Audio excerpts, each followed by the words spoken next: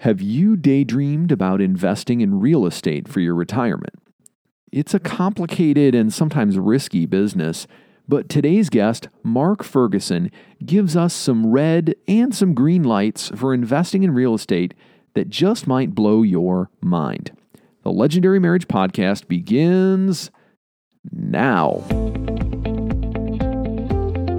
If you're feeling more like roommates than soulmates, it's time for the Legendary Marriage Podcast. Every couple wants to have a great marriage, but the trials and challenges of life pull us in different directions. So we talk with amazing couples who share their stories and incredible experts who share their wisdom about building a life together. And at the end of every show, we give you a conversation starter so you and your spouse can build more intimacy and connection in your marriage by having conversations that matter. Hello there, family. It's Danielle and Justin. This is episode 102. 102. And we're just beyond words. Oh my gosh. Thousands of people in more than 30 countries are listening to this show every month. So humbling and such a privilege. Mind-boggling. I know. 30 countries? Over 30. Yeah, that's awesome. Yes, and every week our goal is just to serve you, to share stories and wisdom from our guests to help you build a stronger, more intimate, more connected marriage and family. And that's what we're about every single week. So if you've enjoyed the show, if you've found value in these conversations, please do two things. One, share the show with your friends and your family. Tell them, show them, send it to them any way you can. And number two is open up that podcast app on your phone and subscribe, rate, and review the show on iTunes. Those reviews help the show grow and serve more couples who are struggling and looking for hope and encouragement and community. And the fact is, we are just getting started. Our vision is that to have more than 1 million couples inspired and challenged by the podcast every month, and to host life-changing marriage intensives led by incredible facilitating couples happening every week of the year, every year, going for the next 100 years. We want to give couples the hope, the help, and the tools to build truly legendary marriages. I feel like we need to do like a dance and an amen after that, honey. Okay. Woo! I'll fan you off. Nothing like blowing out people's eardrums with your hooting and hollering. All right. So if you're not involved in our community on Facebook, it's time to join the family. It's a group for men and women who are sick and tired of settling for ordinary because they just know that ordinary marriages don't survive, let alone thrive. Yes. We talk about everything in the group. So wherever you're at, you have a family that cares and stands by you, stands with you, and will support and encourage you every step of the way. Finally, the Legendary Marriage website is a great place to find resources and information about our intensives and our coaching offerings. So check it out at legendarymarriage.com. Okay, so this week I've had the privilege of talking with Mr. Mark Ferguson. He's on the show today. So he is a real estate agent, investor, and author and creator of the Invest for More blog.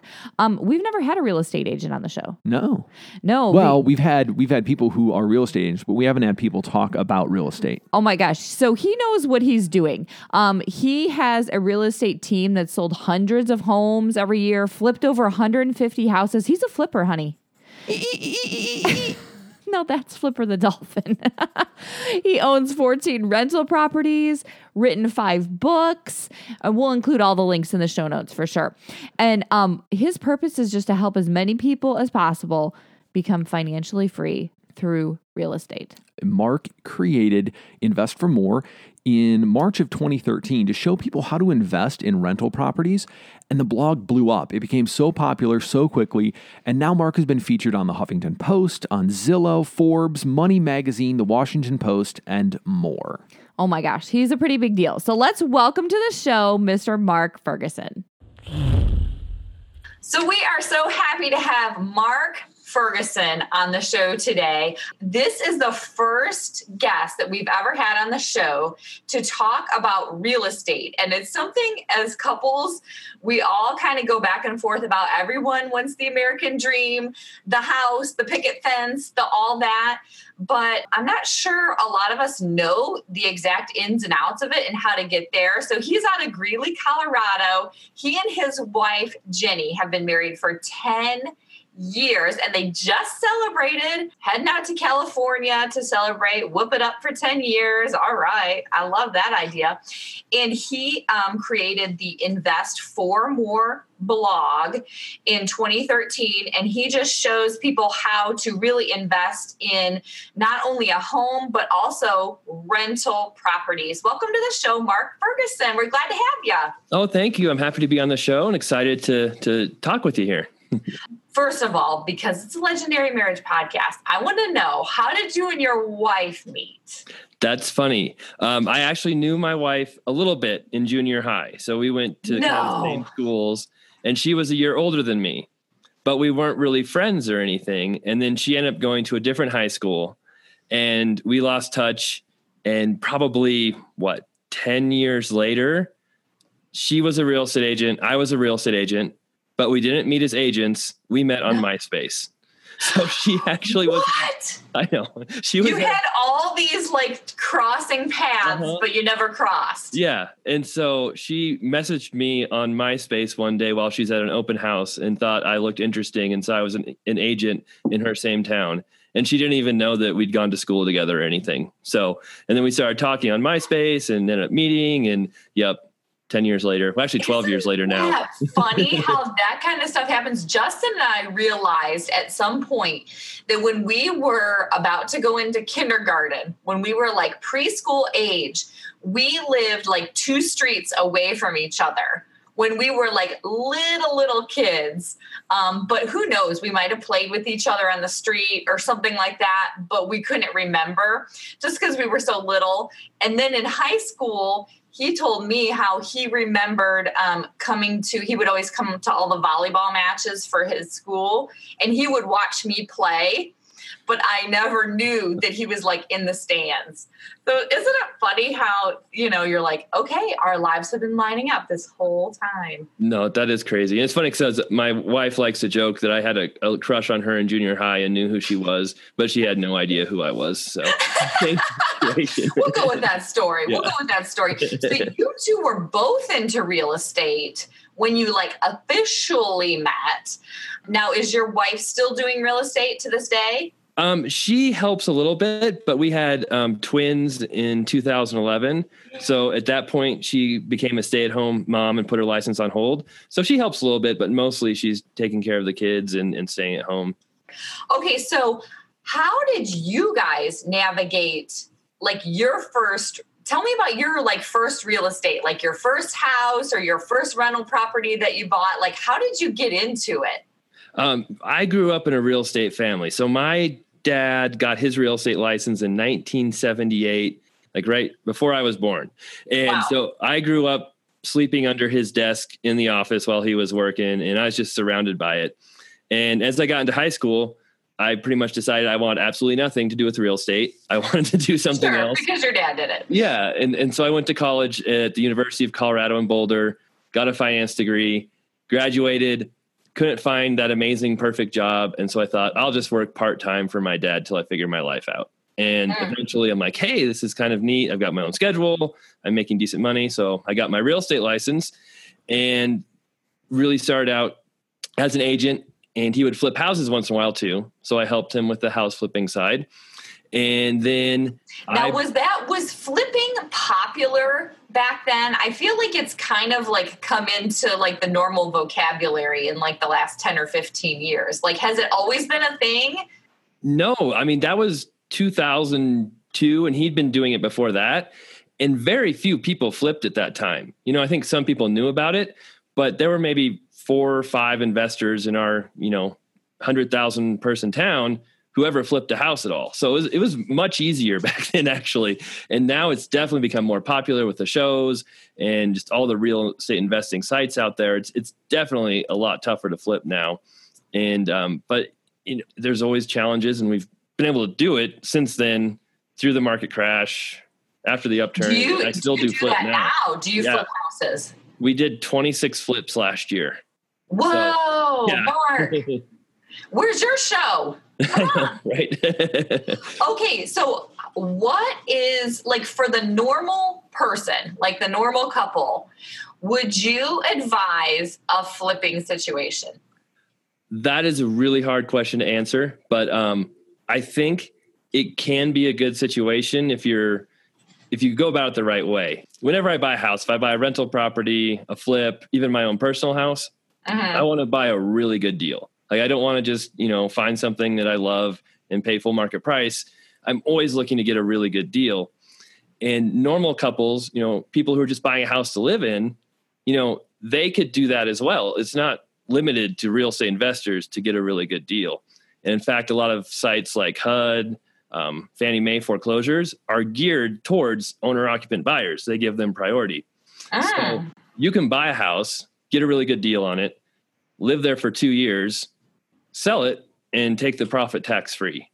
And I think a lot of people don't realize how amazing that can be for someone just starting out and getting, their first house in life. Okay, so what about, I always think the starry-eyed young couple, looking to get their first house and wanting to have, that homey feeling, the vibe, it just feels like home. Should we consider that when we look for a house? Ideally, no. In a perfect world, you shouldn't let your emotions get a hold of when you're buying a house. And it's really hard to do. Most people do. I mean, it's amazing because we fix up so many houses. And if you don't pick the right paint, if you don't make the house feel right, people's subconscious minds tell them, oh, this isn't a nice house. We don't like this house, even though it could be really easy to make some changes and make it the perfect house. And as a couple buying their first house, looking at something, you really have to look at it logically if you can, and be like, hey, we can buy that perfect house with the white picket fence for $150,000 or $400,000, wherever, whatever market you're in. Sure. Totally different no matter where you're at. Yeah. Or we can buy the house down the street that maybe the yard's dead. It needs a little paint for $110,000. And it doesn't feel like home, but we can put some money into it, some sweat equity, and we're $20,000 or $30,000 ahead of buying that perfect house by, sacrificing a little bit and getting the house that needs a little bit of work. So how did you and your wife buy your first home together? So when we first met, we were both, in our late 20s, mid 20s. I owned a house. So I'd bought a house 4 or 5 years before that, my first house. And she owned a house too. She'd bought her first house a few years before that. And that was right kind of in the beginning of the housing crash. And so she actually lost her house. Well, she did a short sale, so she didn't lose it, but it was just huge negative equity in it. And she ended up doing a short sale, and she moved in with me. After that, we bought our first house together about 2 years later, and that was a foreclosure. So it was actually a house we bought from the foreclosure sale where you go to the public trustee, which is like a courthouse, bid on the house. You have to come up with cash the next day. You have no title insurance. And it was pretty stressful. And we ended up borrowing money from my sister, from her father, from my parents, and pooled it all together to buy this house. And then a few months later, refinanced it and paid everybody back. So you have to pay the full amount right there. The sale is at 10 a.m. on a Wednesday. And by 12 p.m., you have to bring a cashier's check for the full amount. Oh my gosh. Yeah. Talk about stressful. And did your wife have any reservation because she had to do a short sale previously? Was there a lot of nerves and anxious, should we really do something like this again? Was there any of that coming into it? I think there was in the very beginning, but as we worked through the process of just, figuring out what a good deal was, getting our first house together, a lot of that disappeared. And I think she is really excited about it. I was really excited about it. I mean, we looked for a few other houses first. This wasn't the first one, and a couple other ones hadn't worked out. We randomly found this house looking at another house that had a dead yard and, looked really that wasn't really bad. It was only 10 years old, but, and we looked it up and found out it was going to the foreclosure sale in a month. Like, oh, wow, this is really cool. And it just worked out perfect finding that house, and being prepared for it really helps you alleviate all that stress and doubt. What do you mean being prepared for it? I think just knowing, one, your finances. So speaking of couples coming into buying a house, I think a lot of people go to a lender and that lender says you can qualify for $200,000, and they think, okay, we should just go buy a $200,000 house. Right. But they don't look at, well, can we actually afford that? What are our other expenses? How much money can we save? And I think you need to be in control of your finances, and buying the most expensive house you can afford is usually not the best way to start out. Yes, you can qualify for $200,000, but you're probably much better off paying $150,000 or whatever you can in your market. And that's something to look at. Just once you buy a house, can you save money? Is there extra money? Is it all going towards your house? Because that's usually not the best way to start out. Yeah. So from just the conception of hey, why don't we buy a house? How do you know if it's time to buy a house, or should you rent an apartment, or, live with friends, or how do you know what the timing is on whether you should rent or buy or move back into your parents' basement, or, whatever is wise for you as a new couple? That's a really good question. And I think that answer is different for every single person.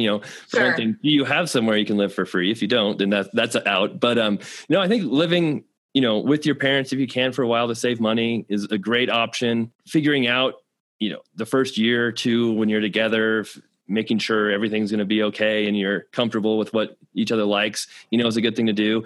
And then when to buy, a lot of it, I think, is just when you're prepared, when you really need to learn your market and how to buy a house. You shouldn't just trust blindly your lender and your real estate agent. And once you've learned kind of your market and how to buy and the best way to buy, I think most any time is a good time to really jump in there and do it. So you would suggest maybe renting for a little while until you kind of figure out your market and then start to look to buy. Yes, I think that's a good idea. And then, saving money is a good idea too, but there's so many good loans out there for owner occupants where you can put 5%, 3% down, sometimes even less. If you happen to be a veteran or military, VA loans have 0 down payments. So it's pretty amazing, some of the options out there. And if you're making sure you're getting a good deal when you buy, you're not stretching yourself too thin, a house is usually a really good investment. A house is usually a really good investment. So if people can raise the money and they're cool with it, you would always advise buying over renting? I think so. There's a big growing trend in the country about how a house is not an asset, how renting's better. And I just completely disagree with that. Tell us about that. What are kind of the two sides to that? I think the one side for why renting's better is that a house is more expensive than people think, which can be true because you have your mortgage payment, you have to pay utilities on top of that, property insurance, property taxes you have to pay, and there might be some repairs. When you own the house, a furnace might go out, you might have to replace a roof at some point. There are things that happen. And there's unknowns. Yes, exactly. And some people say, well, renting's cheaper because the landlord will pay for those things.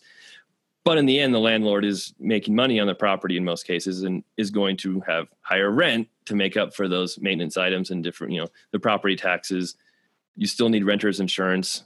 So usually in most markets, renting is more expensive than buying. Not every market. The more expensive the house is, usually the less advantageous it is to buy versus rent. But at the same time, if you're getting a really good deal on a house, you could build $20,000 or $30,000 in equity as soon as you sign the paperwork. And obviously you can't do that when you're renting, but a lot of people don't mention that side of it on the rent versus buy argument. And then the fact that, if you make $20,000 and sell the house, it's tax-free if you've lived there for 2 years in most cases. And most people forget to mention that part about the renting versus buying. And another thing to think about is, when you get a mortgage, it's usually locked in for 15 years, 30 years, and your payment won't change for that entire time.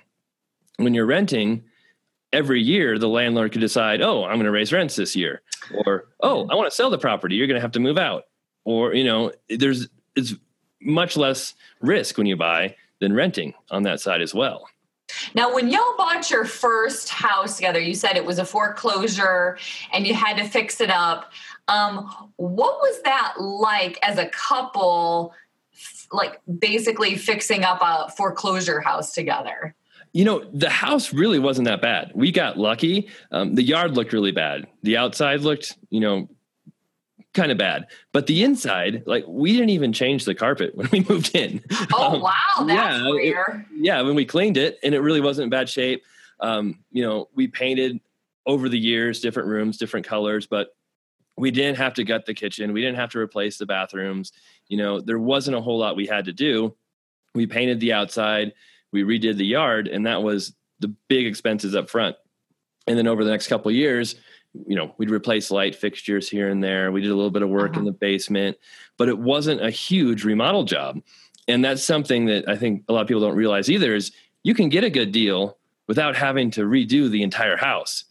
Because it's not like the foundation was crumbling underneath you or something. Right. Yes. And I highly suggest, if you're buying a new house, or a house as a new couple or an existing couple, and you're not an expert on fixing houses, be very, very careful buying houses that need a lot of work, because you do run. I mean, even myself run into situations where, you just don't know how much it's going to cost, how long it's going to take, or what kind of worms you're opening up when you get into a really big remodel job.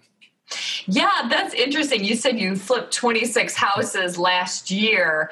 Have you ever gotten into a situation where it was so unexpected that you're like, what am I even, like, why did I even do this? Oh, yes, there's been a few. So when you do that many. Okay, tell us the nitty gritty about it, because we're always looking for the good, juicy story about the flips. I love the flipping idea. It's so cool. The worst one relates to everything we've been talking about, and that was right after my wife and I met. I decided I was going to make more money because I was going to do all the work myself on a flip. So I'm like, I'm going to paint it. I'm going to replace the kitchen. I'm going to do the bathrooms. And it was the worst 6 months of my life because, one, I wasn't an expert, so I didn't do work as good as, a contractor would have done it. It took me 3 times as long. And the opportunity cost was the biggest thing. I wasn't selling houses as an agent. I wasn't finding new deals because I spent all my time working on this house. And even being in the business for, 5 years at that time, I still underestimated how long it would take, all the work it would take, and just how much frustration it would take as well. So I learned never to do that again. And I think a lot of people go into, buying a house and, we'll just fix it up on the weekends. And, that can be a couple years later if it's a big remodel job of fixing it up on the weekends. Did you end up losing money on it? I think I did on that one, just a little bit, because that was 2006. So not only was I working on that house all the time, but the real estate market was dropping as I was doing it. You're racing the drop. Yeah, exactly. Come on. And like you said, it's like you're not doing your other work, so you're losing that time, and the work isn't as good, and. Yep, so exactly. So how'd that go down with Jenny? Was she pretty No, we're pretty stressed that whole time, like, really, because I wasn't happy. I was frustrated having to go there every day, and then she was frustrated because I was frustrated. And we were both very, very happy when that project was done. So. Yeah, I can imagine. Now, when you guys bought your first house, are y'all still in that one, or did you resell it and get a new one? Nope, we sold. So we bought that house for $210,000 in 2008, and we sold it for $350,000 in 2013. Wow, that's a good deal. And like I said, so part of it was getting a really good deal from the beginning. Part of it was the market going up, and that was all tax-free. So that's a really nice part. And then we took that money and kind of put it into our next house, which was kind of our dream home where we live now. And the same thing, that house has gone up in value. We got a really good deal on it. And it's amazing what real estate can do if you use it in the right way. Yeah. Now, when you buy a flip house or an investment house, do you ever think, oh man, we put so much work into this. This is so nice. Like, we can move into this house. No. No.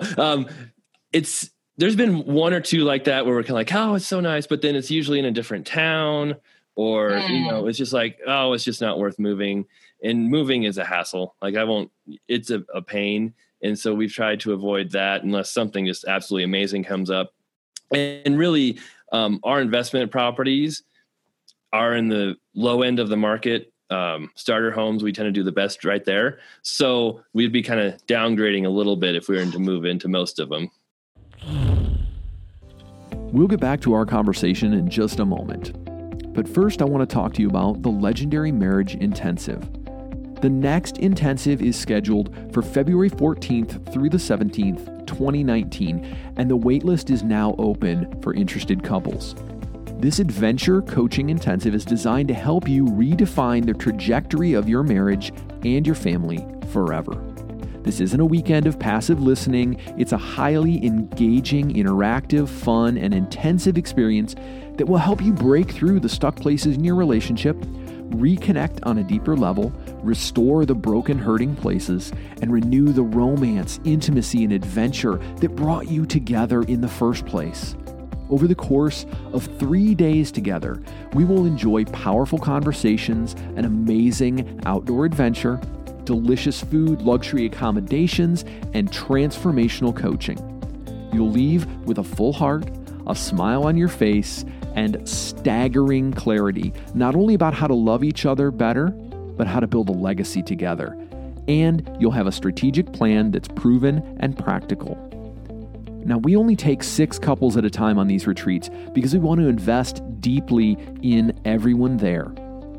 Legendary Marriage Intensive is for couples who are ready to invest to take their marriage to the next level and transform their family forever. If you're interested in learning more, head on over to legendarymmarriage.com/intensive and join the waitlist. That way we'll be able to send you some more information. It's time for more. It's time for an adventure. It's time for a getaway. It's time for Legendary Marriage Intensive. And now back to our conversation. Okay, so tell me about investment properties. So let's assume that, a couple they already have their own home, they're happy, they're living in their house, they're not looking to move or anything. Tell us about how do regular couples that aren't, both real estate agents and, things like that, like how would we even think about having an investment property? It's a big process. It's not easy. I won't lie to you about that because I think I have to estimate less than 5% of people who really want to invest in real estate actually end up doing it. And there are some roadblocks to it. Like, I said about owner occupant loans being 5% or 3% down. For investors, it's usually 20% down. So you've got to have a lot more money to come into it. Yeah. And there's ways to buy with less money down.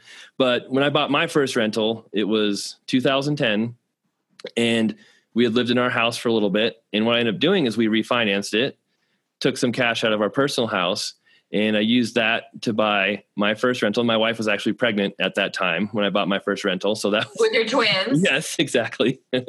And, but I knew I was getting a really good deal. I knew the rent would cover the mortgage, all the expenses, and leave me a few $100s a month in profit. And so I was okay with it. She was okay with it when I explained the situation and how all of it would work. So it wasn't like we had all this money to invest and just buy these houses for cash. We got a 20% down loan. We used the money mostly from our refinance of our personal house to pay for it.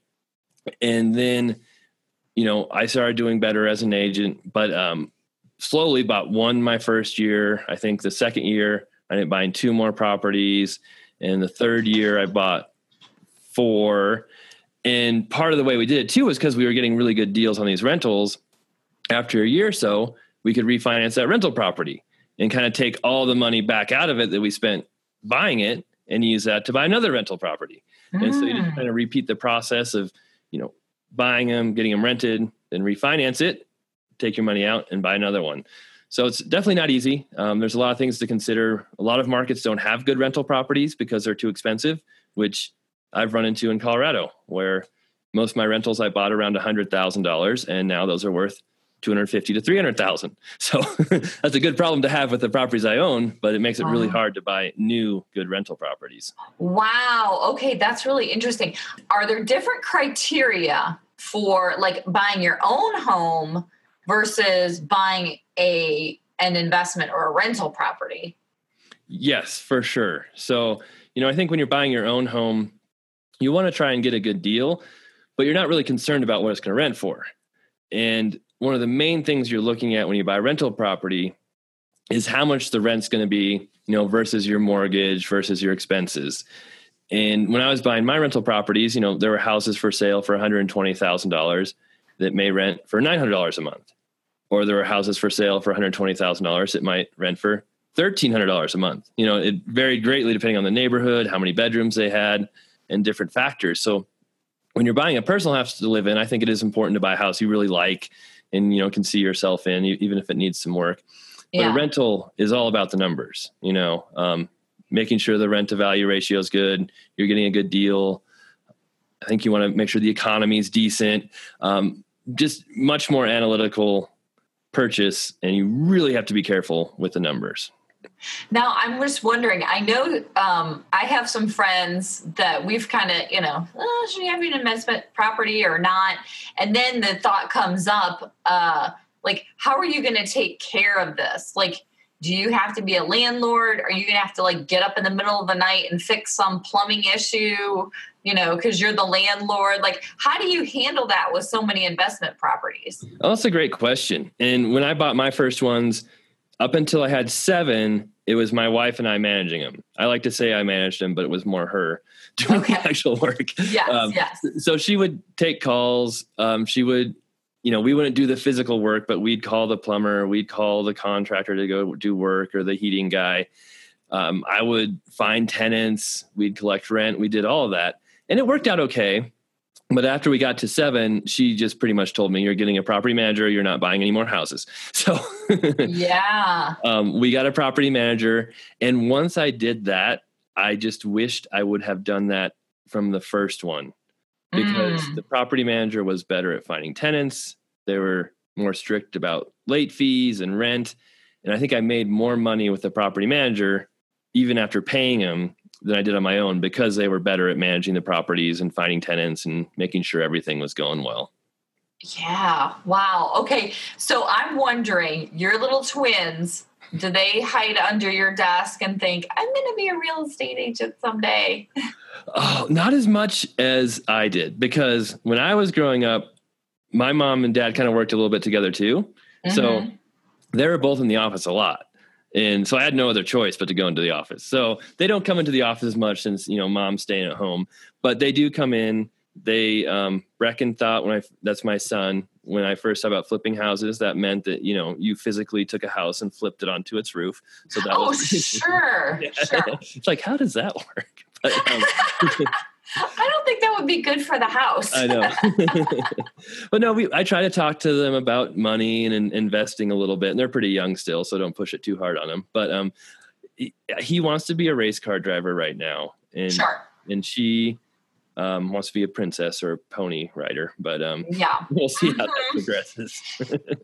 Well, I'm just wondering, do you start at a certain age, taking them out to the properties and showing them the work that you have to do and, that kind of thing? Yeah, no, we, it's not all the time, but quite a bit. We'll take them to different houses. On the weekend, maybe there's a house I have to look at. I try not to work too much on the weekends, but once in a while. And we'll show them, hey, this is a house that needs some work. Or we showed them one of the houses we bought, which was kind of a hoarder house. It was full of junk. Oh, no. And, after we did that, they're like, we don't ever want to go to another house again. Why did you do that? Why are you torturing us? I thought you loved us. I know. The next 3 times we went to see a house after that, they're like, no, we don't want to go. We don't want to go look at a house. But please say it's a different one. Yes, exactly. Okay, so I know you had shared sometimes there is a worst case scenario of what can go wrong when you're trying to buy a house. What are some of those worst case scenario kind of things that we don't want to find ourselves in? Yeah, no, it's a great question, because I think going back to the rent versus buy scenario, a lot of the people who advocate renting say, oh, look at the housing crash we had, and people lost millions of dollars. They lost their homes. They went bankrupt, and they use that as a reason to rent versus buy as well. But a lot of, through that crash, I was actually agent who sold foreclosures too. So I listed houses for the bank and HUD and worked with a lot of people who went through foreclosures and those problems. And obviously it wasn't a good situation for a lot of people, but it's not nearly as bad as some people may think it is, because the process works let's say worst case scenario, housing prices drop, you lose your job, you can't make payments, the house goes into foreclosure. Well, you don't have to leave as soon as the foreclosure happens. You have possession and own your house until the entire foreclosure process is complete. And that could take from, 3 or 4 months in some states like Texas, where it's really quick, or 3 years in places like Florida or New York or New Jersey or longer. Wow. And so you basically have free rent if you stay in the home that entire time the house is going through foreclosure. Yeah. Obviously, it's not good for your credit. It's not, you can't sleep at night, but Right. But if you want to get back on your feet in a really bad situation, free rent is one way to really, help you out in a situation like that. And that's a good point. Just don't live in Texas, apparently. Right. And you can live there until the foreclosure process is over. And then once the foreclosure happens, so the foreclosure is when the bank goes through the courts or the trustee, whatever it is, to actually, take possession of the house. They now own the house. Well, if you're still living there, again, they can't just come kick you out and say, hey, you have to leave tomorrow. Mm-hmm. They have to go through an eviction process or cash for keys. And so what almost every bank does is they don't want to evict people. They want them to leave nicely. They'll offer people money to leave the house. So they'll offer you $1,000 to $5,000. I saw them offer someone $10,000 to move out in 30 days. And what? Yes. So of their foreclosed house? Yes. Yep. They foreclosed. You don't own the house. You're just still living there. The bank will come offer you money to move out, so they don't have to evict you. So you get free rent for a couple of years, and then you get offered $10,000 to move out of your house. Yeah, and $10,000 rare. That's at the very high end for it. Wow, you were like blowing my mind right now. I never thought that. Yeah. So looking at the very worst case scenario, obviously it's horrible to go through a foreclosure. You never want that to happen to yourself. But if you lose your job, you have no money, it's really not the worst thing in the world to have free rent and get paid to move out once the whole process is over. And something else to look at too, which I think a lot of people mischaracterize, is they say, oh, housing prices were, $250,000 at the peak, and then they're $150,000 at the very bottom. Well, most people aren't going to be buying at the exact peak and selling at the exact bottom. You're going to be somewhere on the top or lower. So, there's a lot of things to look at. And if you are buying a house that you can afford, you don't lose your job, you make your payments. If housing prices go down, you can keep living there, keep making your payments, and most likely they're eventually going to go back up again, which we saw in this last crash as well. Right. It's gonna recover at some point. So have you ever worked with people who, kind of go through a worst case scenario when they bought their house? Maybe the inspections are wrong, or like what are some of those stories where you've been the real estate agent holding their hand and you're like, oh my gosh, this is the worst? Yeah. Luckily we haven't had too many scenarios like that where we've worked with people. Usually you see that where people kind of take shortcuts. They try and buy a house for sale by owner. They don't get an inspection done. It's like, oh, is this a good deal? I'm going to save money without using an agent. But then turns out, maybe this seller was selling the house because they didn't want an agent, to help someone figure out what was wrong with it or what's going on. But that still can happen. Just some tips, some of the most costly and expensive things that can go wrong on a house are the foundation. So, shifting soil and water damage is one of the biggest dangers to homes. And even a house that has a good foundation is in a dry area, can have cracks, moving soil. If you've got no gutters on your house, or if you've got a negative grade coming into the house, which means like, the water is running into the foundation instead of away from it.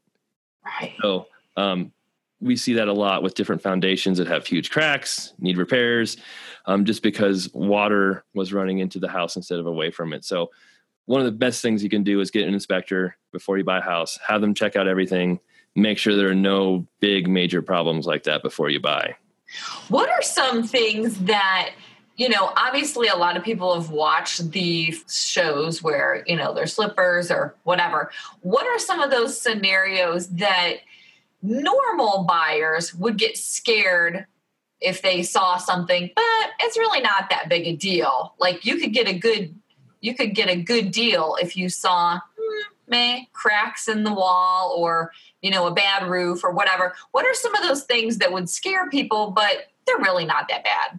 No, there's a lot of that. So when we buy houses, we help other people buy houses, for one, roofs are easy to fix. I mean, they really aren't that bad. They're expensive, but they're pretty simple. So you usually know what you're going to get. A roofer can give you a bid in a day or two.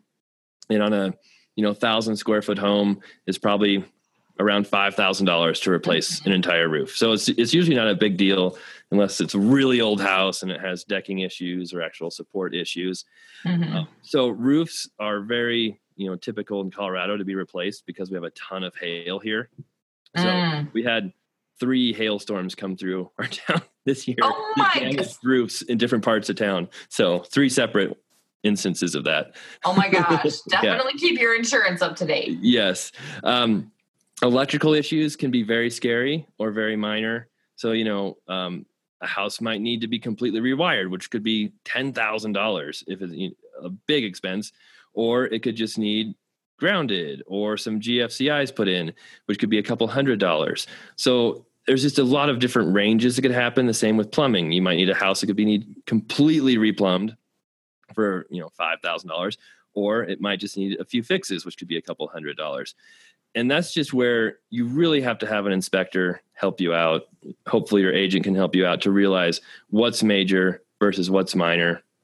And I think something else too is when you get that inspection report and it says there might be electrical problems, have an electrician go check them out to see how bad it is. Because the inspector can tell you if he thinks there's a problem, but he's not the one who knows how to, how serious it is, what the replacement cost could be, all of that. Right.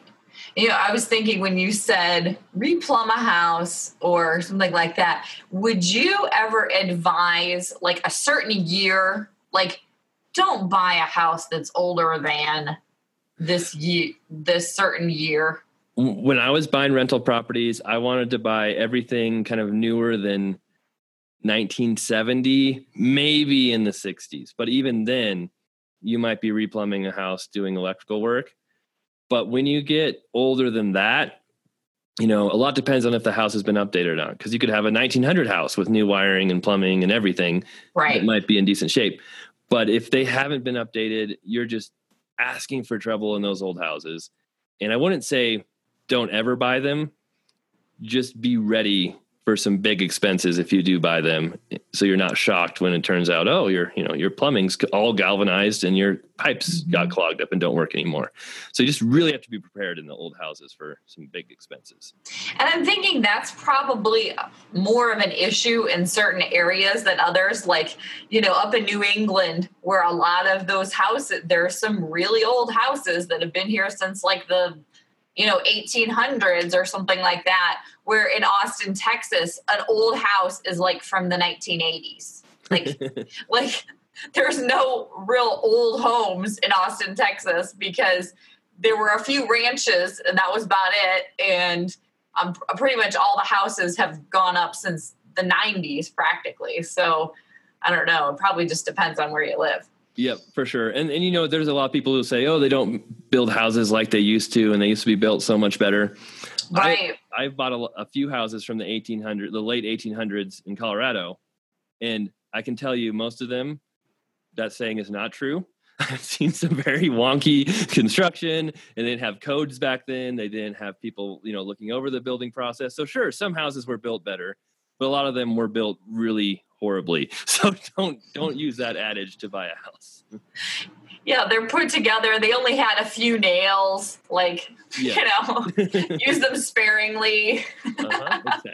Well, Mark, it's been so good to have you on the show. I want to know, so how can our listeners find you? I know you have some freebies, some tips on some real estate things that our listeners could kind of tune into to find a little bit more about what you're talking about. Would you tell us a little bit about that?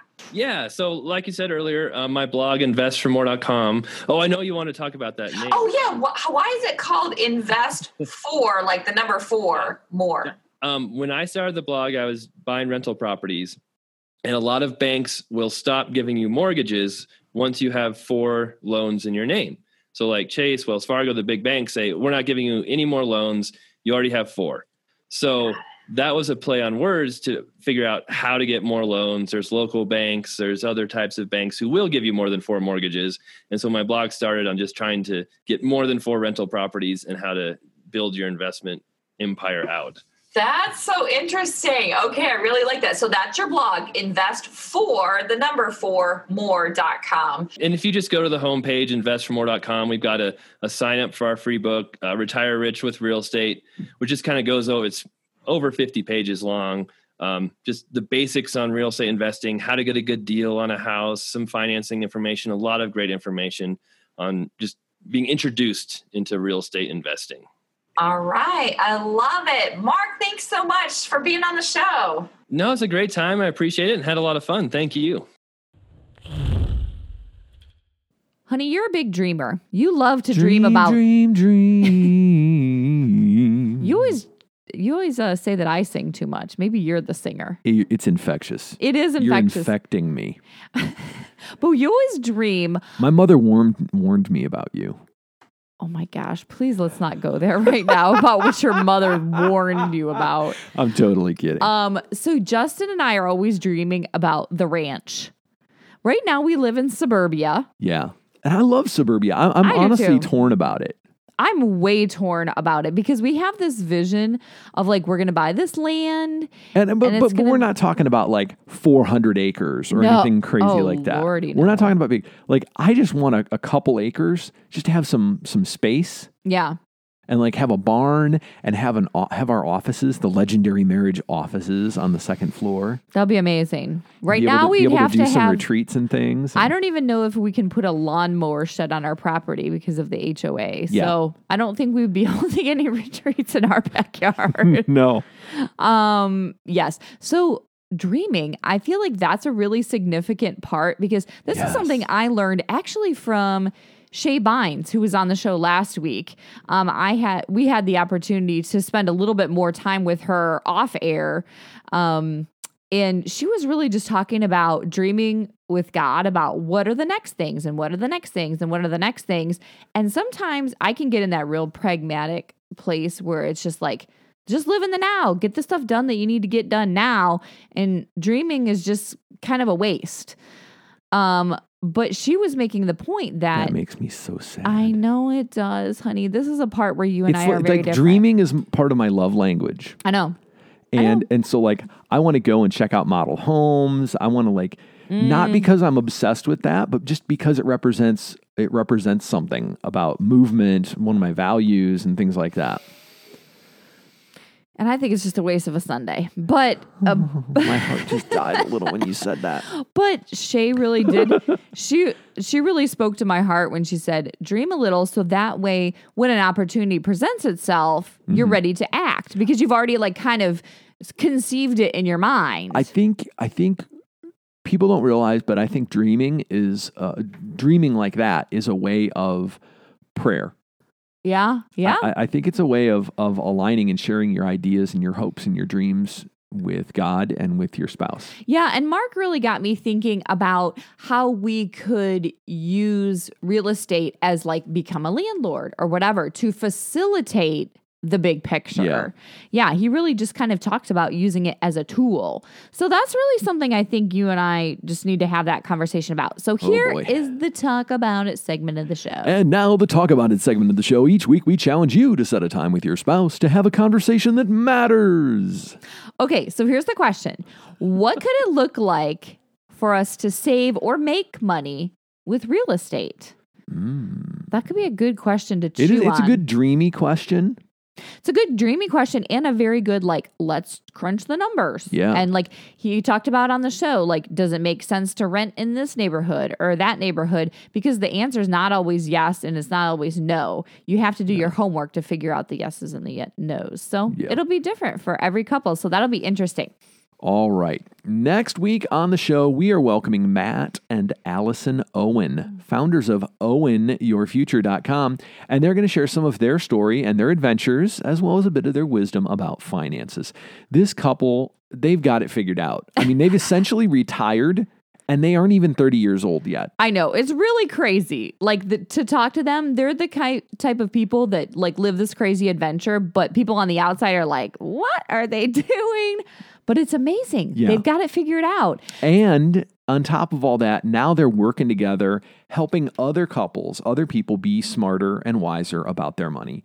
I love them so much. Mm-hmm. I love the conversation with them, and they have a great message, and I just think they're a great resource for our audience. So. All right, so don't miss that next week. So that's it for today's show. Yes, as always, we're talking about this and all the hot topics from the podcast and so much more over in our free community on Facebook. So come join the conversation at legendarymarriage.com/community. You can find this episode and the show notes at legendarymarriage.com/102. Lastly, do not forget to subscribe, rate, and review the show so we know how we're doing and other couples can find us.